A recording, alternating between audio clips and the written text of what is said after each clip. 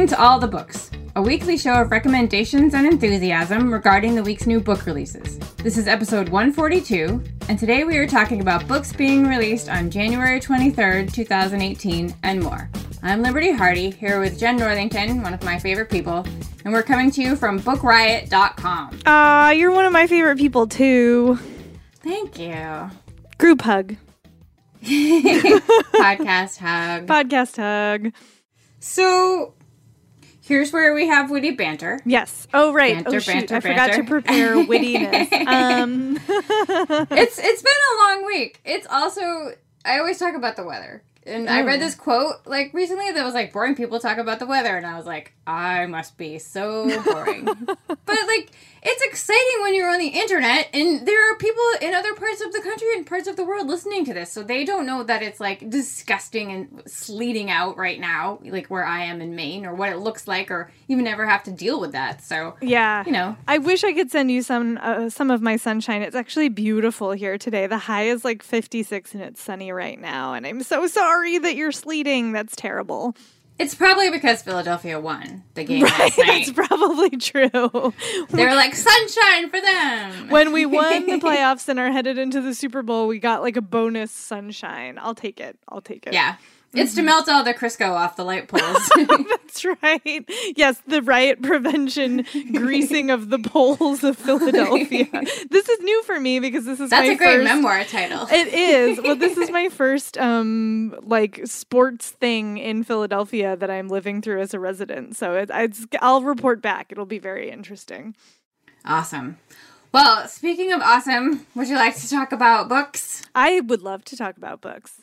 I will tell you about my first pick. Okay. I believe, my memory is shot, but I believe this was on my most anticipated list at the beginning of the year. It is Brass by Zenit Aliou. It's a wonderful debut novel. I picked it up immediately because Celestine was talking about it, and I was like, yes, please. I'll read anything that she mentions.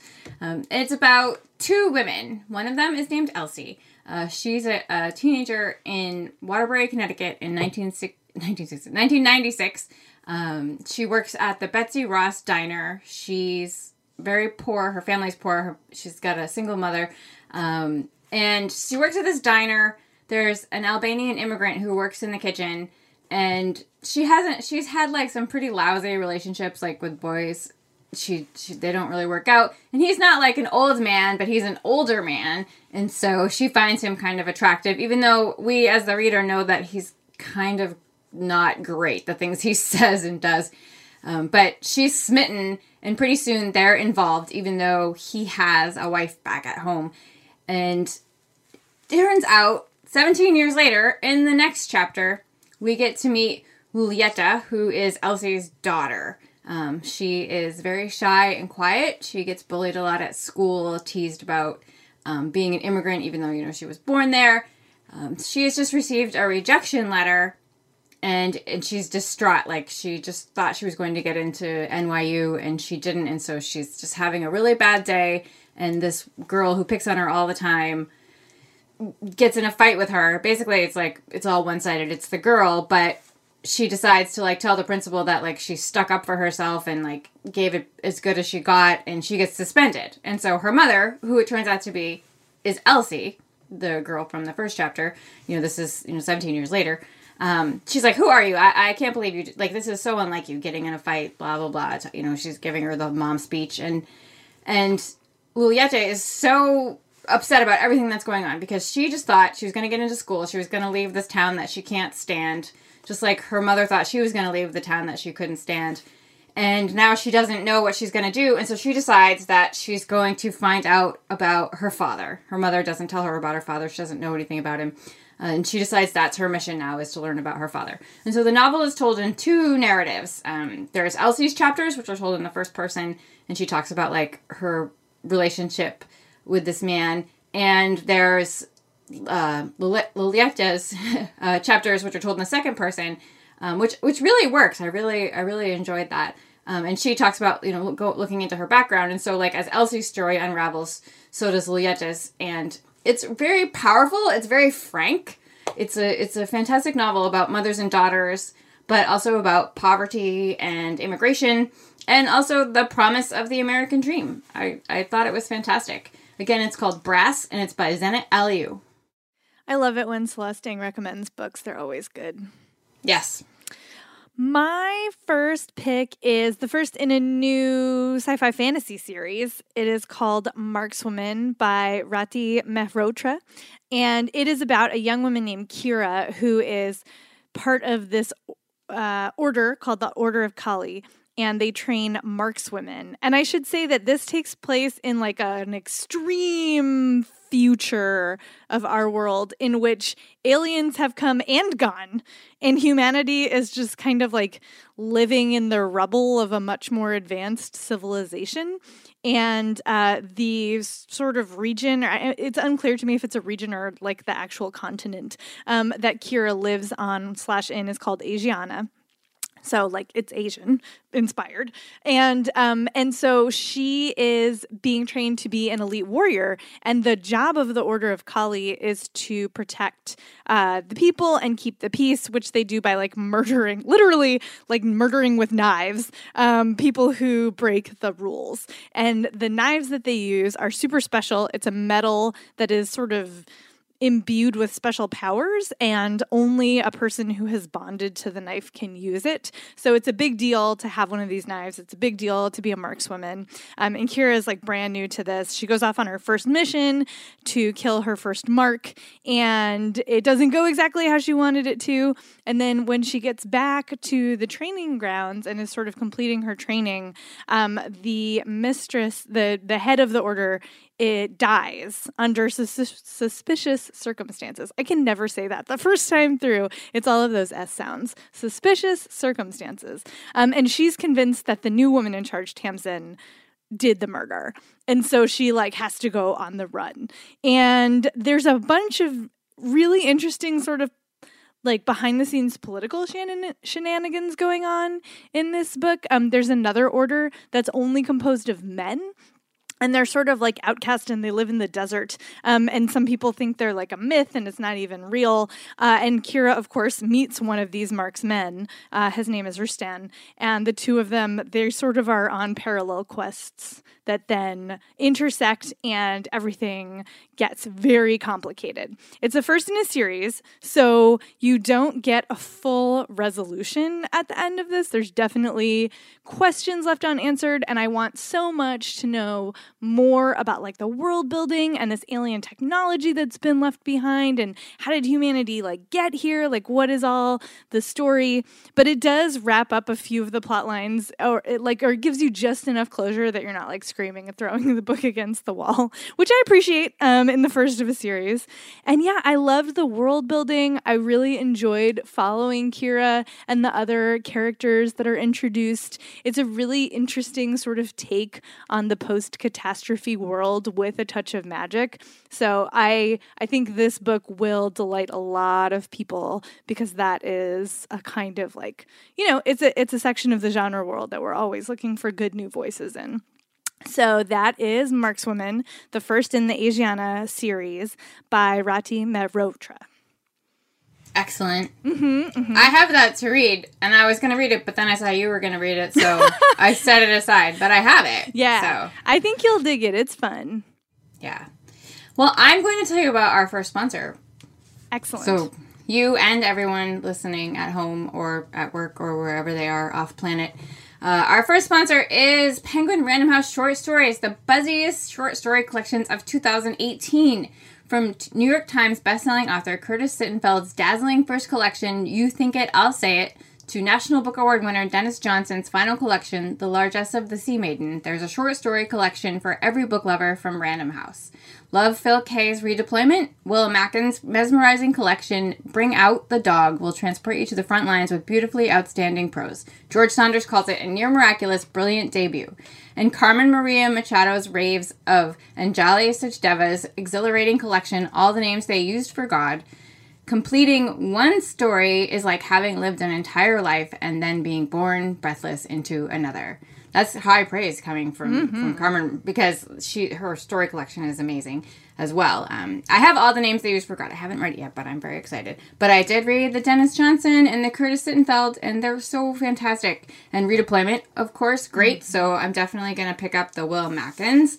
So we thank Penguin Random House for sponsoring today. We'll have a link in the show notes to find out more about their books. And it's my turn. It's my turn again.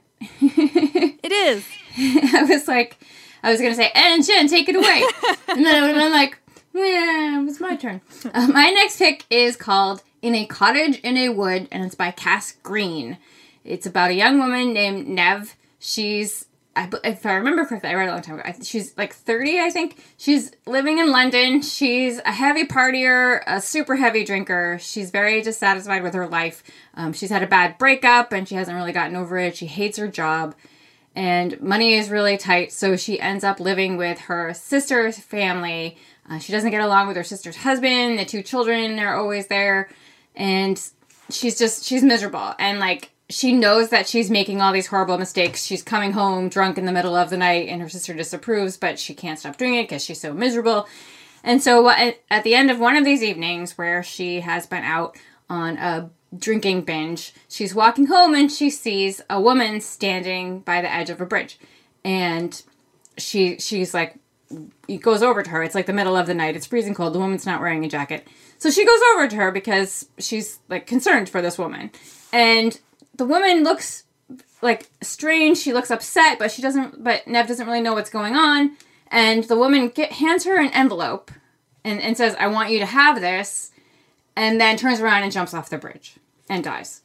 And so, obviously, very upsetting. Nev gives the envelope, to the police when they arrive, and she tries to put this out of her mind, and she goes about her life, but, it's very upsetting. And 2 weeks later, she gets a call from a lawyer's office saying that the stranger on the bridge has left her a cottage in the middle of the woods.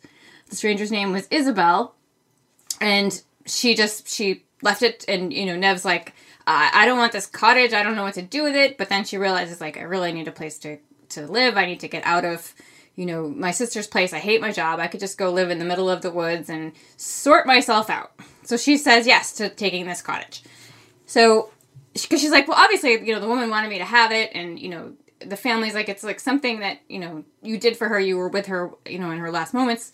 So she gets to the cottage.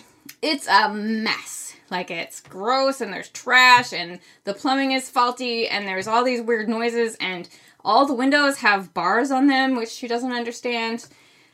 So she has a very hard time, like, staying there, except there's a sexy Irish handyman who comes to help work on stuff, so that's good.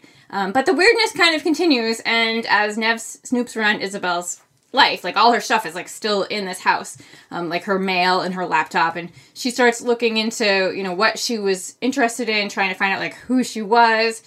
She finds some things that are very strange, and continues to research them. I don't want to give away anymore, but she wants to know, like, it's obvious that Isabel was afraid to be in this cottage as well, and she wants to know why she was afraid and what's going to happen to her if she continues to stay there. So, and then you have exciting resolution.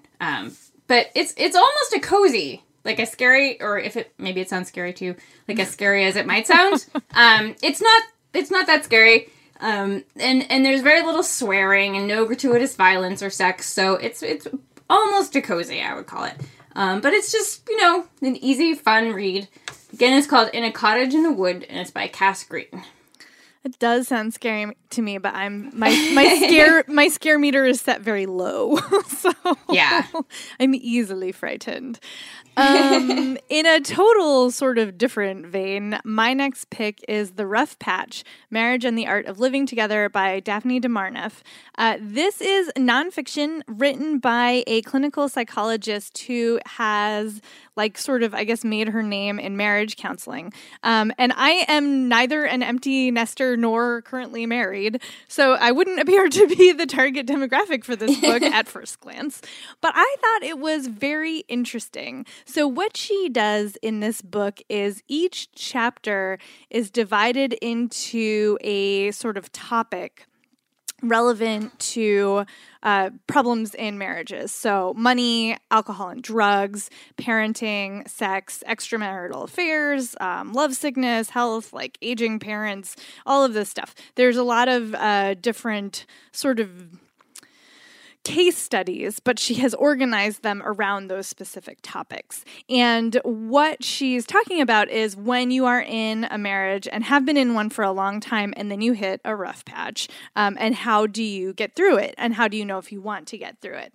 And it's interesting because she's got some really good sort of techniques and ways to look at a relationship that I found very useful. Thinking back on my own divorce and like other relationships that I've been in, I'm like, oh, that framework is very helpful and I will use that in the future. She also, when she's telling these sort of case studies from her past clients, she injects some of her personal opinions, which I both found interesting and then a little distracting. Like there's certain moments where she's sort of giving the side eye to one of the stories one of her clients is telling her. And I'm like, hey, like, you're the therapist. You're not supposed to give your client side eye. But it is very honest, I think. And she also she tries to be clear about where her own biases are and then to push through them. So for example, she talks a bit about polyamory and open relationships, and you can tell that she's skeptical, but she also tries to find instances and like talk to people who this has worked for to give you examples of how it can work if this is a thing that you are interested in exploring or that you want more information about. So she is pretty upfront about her biases, but also tries to present the opposite side where she needs to, which I found good. A couple other thoughts on this. Most of the couples are heterosexual, but there are a few LGBTQ couples represented. So that might be helpful for you to know if you're interested in this book. There is some stuff specifically about men versus women, but most often she uses pretty neutral terms like your partner and things like that. So it's not super gender essentialist, which I also appreciated. So yeah, I think, I don't read a ton of marriage counseling books. It's so funny to like talk about this from where I'm sitting. But I just thought it sounded interesting, especially because I am divorced. And I was like, what does she have to say about this? And so, yeah, and I did find it very interesting. There's some really good things, tips and techniques in here that you might be familiar with if you're in therapy. If you're not, it might give you some food for thought. So that is The Rough Patch, Marriage and the Art of Living Together by Daphne DeMarneff. All right, then. I know. It's kind of random. I don't read a ton of nonfiction either, but every now and then something catches my eye. Well, I'm trying to up my nonfiction game, and I'll read anything. Yeah. And this next pick is actually nonfiction, although I have to say, I don't usually do this, but I'm only halfway through it. like that never used to be me, but last year I tried to read as many books as I possibly could, and I read a whole bunch of backlist, and I kind of fell behind in my advanced reading. And so now I'm cutting it really close when I read things. But I'll get it back. I'll get Welcome there. To what life is like for the rest of us. So, I was very distracted. My boyfriend and I have started watching Game of Thrones. So we were watching 1 million episodes this weekend, and I was like, I gotta read a book. But I was like, we can watch one more. So yeah, I'm halfway through it. But it's really good. And now let me tell you about it. It's called The Milk Lady of Bangalore. It's by Shobha Narayan. And she is a writer and journalist from India. She lived for many years in Manhattan. And this is about when she and her family move back to India. She befriends the Milk Lady. So shocking, the Milk Lady. You can guess that from the title. But she decides, because she can afford to, and her new friend cannot, that she's going to buy her a new cow. The Milk Lady needs a new cow. And it's sort of like a science and history book, because it talks about the place of cows and milk in India's history. You learn about cows and how to pick a proper one. So if you ever need to buy a cow, you could read this book. It's also a look at modern India. I am learning so much. Probably more than I needed to know about cow urine, but other than that, so much. And it's really great. And now I'm going to say this thing, and we're going to get hate mail, but it's utterly charming. Oh. I went there. Anyway, again, it's called The Milk Lady of Bangalore, and it's by Shobha Narayan. I saw that one, and I am glad you picked it because it looked so interesting to me. Although I'm not sure I want to know that much about cow urine, but you know.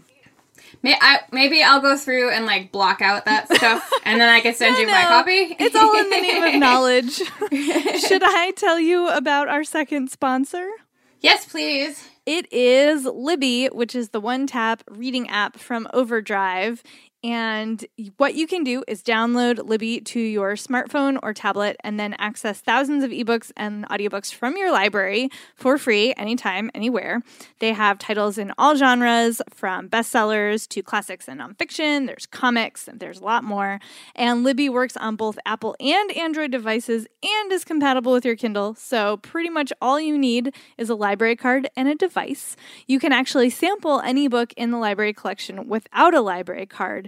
And in certain locations, it will help you get your library card if you don't have one already. So there's a lot going on. I actually use this pretty much every day because for our Get Booked podcast show, I need access to a lot of backlist on a very rolling basis. And if I tried to buy all of the books that I needed for that show, like I would have negative money instantly. So I find it super helpful to be able to go on and look to see what my library has. You can look under certain genres. You can search for authors and titles. They even have little tagging features so you can build yourself notes for later. Super handy, especially if you are a library user or you want more books for free. So you can go to meet.libbyapp.com and happy reading. Thank you so much to Libby for sponsoring the show. Oh, and it's still my turn. Okay, so I have another genre book, but this one is one of those literary genre benders. It is Eternal Life by Dara Horn, who I have been reading for years and really like. She always delivers just sort of really interesting, high concept books that go places you don't expect them to go.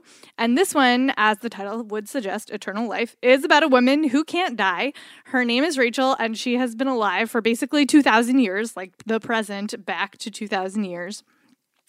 She made a bargain with God to save the life of her first son. She was born in Roman-occupied Jerusalem, and she went to the temple when her son was dying, seeming to be just like chronically ill. And yeah, she made a bargain with God, and now she lives forever. And she has sort of continued to have a family throughout her whole life. So every, 60 to 80 years, depending on the average lifespan of the time she's in, she just like goes off and reinvents herself and starts a new family. So she's got like hundreds of children over the course of her life. She's lived in dozens of countries. She's had a ton of husbands. It's very interesting because you can tell that Dara Horn is really dedicated to figuring out what it would look like if you were immortal and could have babies. Like, what does that look like? And when you meet Rachel, she's in the 21st century, and one of her grandchildren is working in genetic engineering and is starting to ask questions about Rachel and her biology specifically. And so she's like, oh, shoot, like science has finally caught up to me. Like nobody, it's like you could get burned for a witch, but like otherwise nobody's going to really figure out what's going on with you. But now science is catching up, and she has to decide, like, is she going to let her granddaughter figure out about her? Is she going to tell her? Is she going to be part of science? Is she going to run off? And complicating everything is the man who is also immortal, who was the father of her son back in Jerusalem. And he kind of has been stalking her for 2,000 years. It's really, their relationship is very complicated. It's super #complicated. Because she obviously slept with him and had a son with him, but also doesn't actually like him all that much, although she does love him in a very specific way. So their relationship is really strange and like not always fun to watch, but it is very compelling. So this was, it's a super interesting book to read. I've read my fair share of books about people who live forever, and this was not like any of them. It's a very different take on it. And I think that if you are interested in the concept from like that philosophical view and also curious about what your spirituality might look like if this was your life, this is a really good thing to pick up. So again, that's Eternal Life by Dara Horn. I also have that to read too. Yeah. I'm excited to read it. Imagine if she had babies that lived forever. Right, and none of her children are immortal. Right, exactly. But no, they all like grow old and die, and then she like basically kind of has to watch everyone she knows, plus everyone in her family, over and over and over again. It's intense. It's like the Green Mile curse. Yeah, like for messing with God. My next book is a very small one. I'm going to tell you very little about it. I am going to say, though, trigger warnings for sexual assault. This is a very powerful little novel. I mean little because it's like very skinny, but it's remarkably well written. But again, like I said, it's very upsetting, so I'm going to say very little about it. Just tell you that, I read this and I loved it for the writing. The writing is amazing. It's called Peach. It's by Emma Glass. It's about a woman named Peach. She has been sexually assaulted, and it's how she and her body sort of process this information and her thought process as she tries to figure out like what she's going to do about what has happened. The writing is not straightforward. If you've read A Girl is a Half-Formed Thing by Amir McBride, it's very similar to that. But like I said, it's very intense, and the writing is fantastic. It gives you a very visceral reaction. So that's all I'm going to say about it. A little blurb for a little book. It's called Peach, and it's by Emma Glass. I loved A Girl is a Half-Formed Thing. That book is so depressing, but it's so good at the same time. So Peach, is it experimental in the same way that the McBride book is? Interesting. Definitely. Interesting. Oh, I'm going to have to pick that up. I'll have to like gird myself for that. I'll wait till I'm like able to deal with lots of sad feelings, but that does sound very interesting to me. My last book is a fairy tale rewrite, but not in that way. And I think you've read this one, which makes me happy because this is my first Barbara Comins that I've ever read. It's The Juniper Tree. And if you're at all familiar with Grimm's fairy tales, you will know that there is a fable called The Juniper Tree. And this is a completely 100% realistic retelling of that fable. So there's no magic. It's not a fairy tale retelling in the sense of like, I don't know, Robin McKinley or Neil Gaiman, the way they retell fairy tales. No, this is all realism. So you are meeting a woman named Bella who she's pretty, but she has a very intense facial scar from a car accident thing. I think it was a car accident. Yes. Okay. And she is the mother of an illegitimate mixed race child in it's like 70s Britain, right? Is that the right year? It's like 60s or 70s Britain. And she's a single mom. She's looking for work. She's estranged from her own mother. And she sort of is wandering around this neighborhood trying to find a job. And she has a little run-in with this woman who's like beautiful and clearly rich, and doesn't really think anything of it. She finds a job in an antique store and then meets the woman again and sort of gets adopted by this woman, Gertrude, and her husband, Bernard. They have a beautiful house. They have this lovely garden. And they really take Bella and her daughter in as sort of an adopted part of the family. So they spend weekends at the house, and, Gertrude and Bernard are really sweet to her daughter. And Bella also, in the meantime, is sort of building a life for herself. She now has a job. She's got an apartment that she's making nice. And so you see her just sort of putting her life back together in the context of this friendship with this couple. And then Gertrude gets pregnant and dies while delivering the baby, and everything sort of shifts from this very idyllic, sort of sweet, lovely, extended family into a much more complicated situation. I don't really think you can spoil this book, but I also don't want to tell you all of the plot points because because it seems like you should discover some things along the way. But yeah, so Gertrude dies and Bella's relationship with Bernard changes. And yeah, there's a lot that goes on. It's definitely a look at what it means to be a single mother. It also deals with sort of female psychology in terms of, the diagnoses of things like hysteria or like what happens to you when you present as mad as a woman in that time period. It's really... It like had that dreamy quality that I associate with fairy tale retellings, which is interesting because it's such like a contemporary modern setting that like produced a little bit of very enjoyable cognitive dissonance in my brain. And yeah, I don't know. I thought it was fascinating. It's a character study sort of with the framework of this Grimm's fairy tale. And I liked it a lot. I absolutely love her. Yeah. All her books are very similar to that. She's kind of like a later, like Muriel Spark or Jane Bowles or who else am I thinking of? Paula Fox. Oh, yeah. She's so fantastic. There's a book of hers I absolutely love. My favorite one is called Who Is Changed and Who Is Dead. Ooh. Which is about a little town and bread making, and it's very sinister. It's great.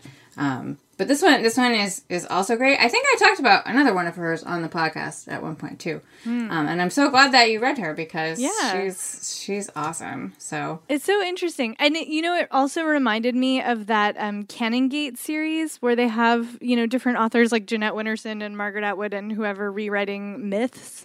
So if that's a series that you've been following, I think Allie Smith did one. This is definitely something that you're going to want to pick up. And it's an older book, obviously. I think it was first published in 1985, but NYRB is reissuing it. So that's why it is relevant. The new edition comes out this Tuesday, the 23rd. So, yeah. I didn't read this. I read an older edition. The new edition has an introduction, but I always skip introductions to older books because I find that they spoil so much that like I've just learned not to read them until after. Like, did you get a chance to read the introduction? I confess I did skip the introduction for that reason and then forgot to go back. But the introduction is by Sadie Stein, so that's nice. So, again, that's The Juniper Tree by Barbara Commons. So that's your last book? That's my last book. I said my last book. What are you going to read next? I was just in New York for a hot minute last week, and I picked up. Why were you in New York? Oh, it was a fancy moment. I was interviewing Nick Harkaway for his new book Nomen, which he had a launch at Greenlight Bookstore. It was so fun. That book is such a trip. You talked about that book on the show, yeah? I did not. Oh, well. I've mentioned it a bunch of times, but I didn't end up talking about it. Oh, yeah. Well, it's long and mind-boggling and weird is my capsule recommendation for that book. If that is a combination of things that appeals to you, you should pick it up. But yeah, while I was in Brooklyn, I swung by the Book Riot offices where people still send books, even though I don't work there anymore. And there's this book that was there that I grabbed called Fight Like a Girl: The Truth Behind How Female Marines Are Trained by Kate Germano with Kelly Kennedy. And what grabbed me was the blurb where it talks about how, Kate Germano was a lieutenant colonel who became the commanding officer of an all-female battalion of women who were just entering the Marine Corps. And she decided she was going to raise the historically low standards for their performance and try to get them up to the same place that the male Marines were, because they train male and female Marines completely separately. So she did, and then they fired her. So I was like, well, I need to hear more about this clearly. So I grabbed that, and that's next up for me. Another nonfiction. I am doing better reading nonfiction. I read one last year called Shoot Like a Girl. Oh, interesting. Which was about a woman who fought in Afghanistan. Oh. So. How was that? It was very good. Yeah. Interesting. Yeah. What are you going to read? Well, so because everyone talked about it, I bought a copy of Kushiel's Dart. Oh, yes! Many years ago. Or not many years ago, many months ago. I can't remember. And then the other day, Preeti was so excited about it on the internet. I was like, I'm going to read this. But I'm not in the right mindset. Like, there are already so many names. Yeah. And, and also I realized, like, I knew someone a while ago who had a cat named Phaedrus, and I had no idea, like, where that name comes from. And now I'm, like, 99.9% sure that's where it came from. But, like, everything is so busy right now in my life. Like, I need to, like, and Game of Thrones, there's too many names being thrown around all the time. So I'm going to read, after we get off the mic, I have the new Han Kang. It's called The White Book. I am sorry it's not out in the U.S. yet. I have friends in Euro places. And I looked, but I can't find a release date for it. But she wrote The Vegetarian and Human Acts, and I've heard rave reviews about this. So that is what I'm going to read next.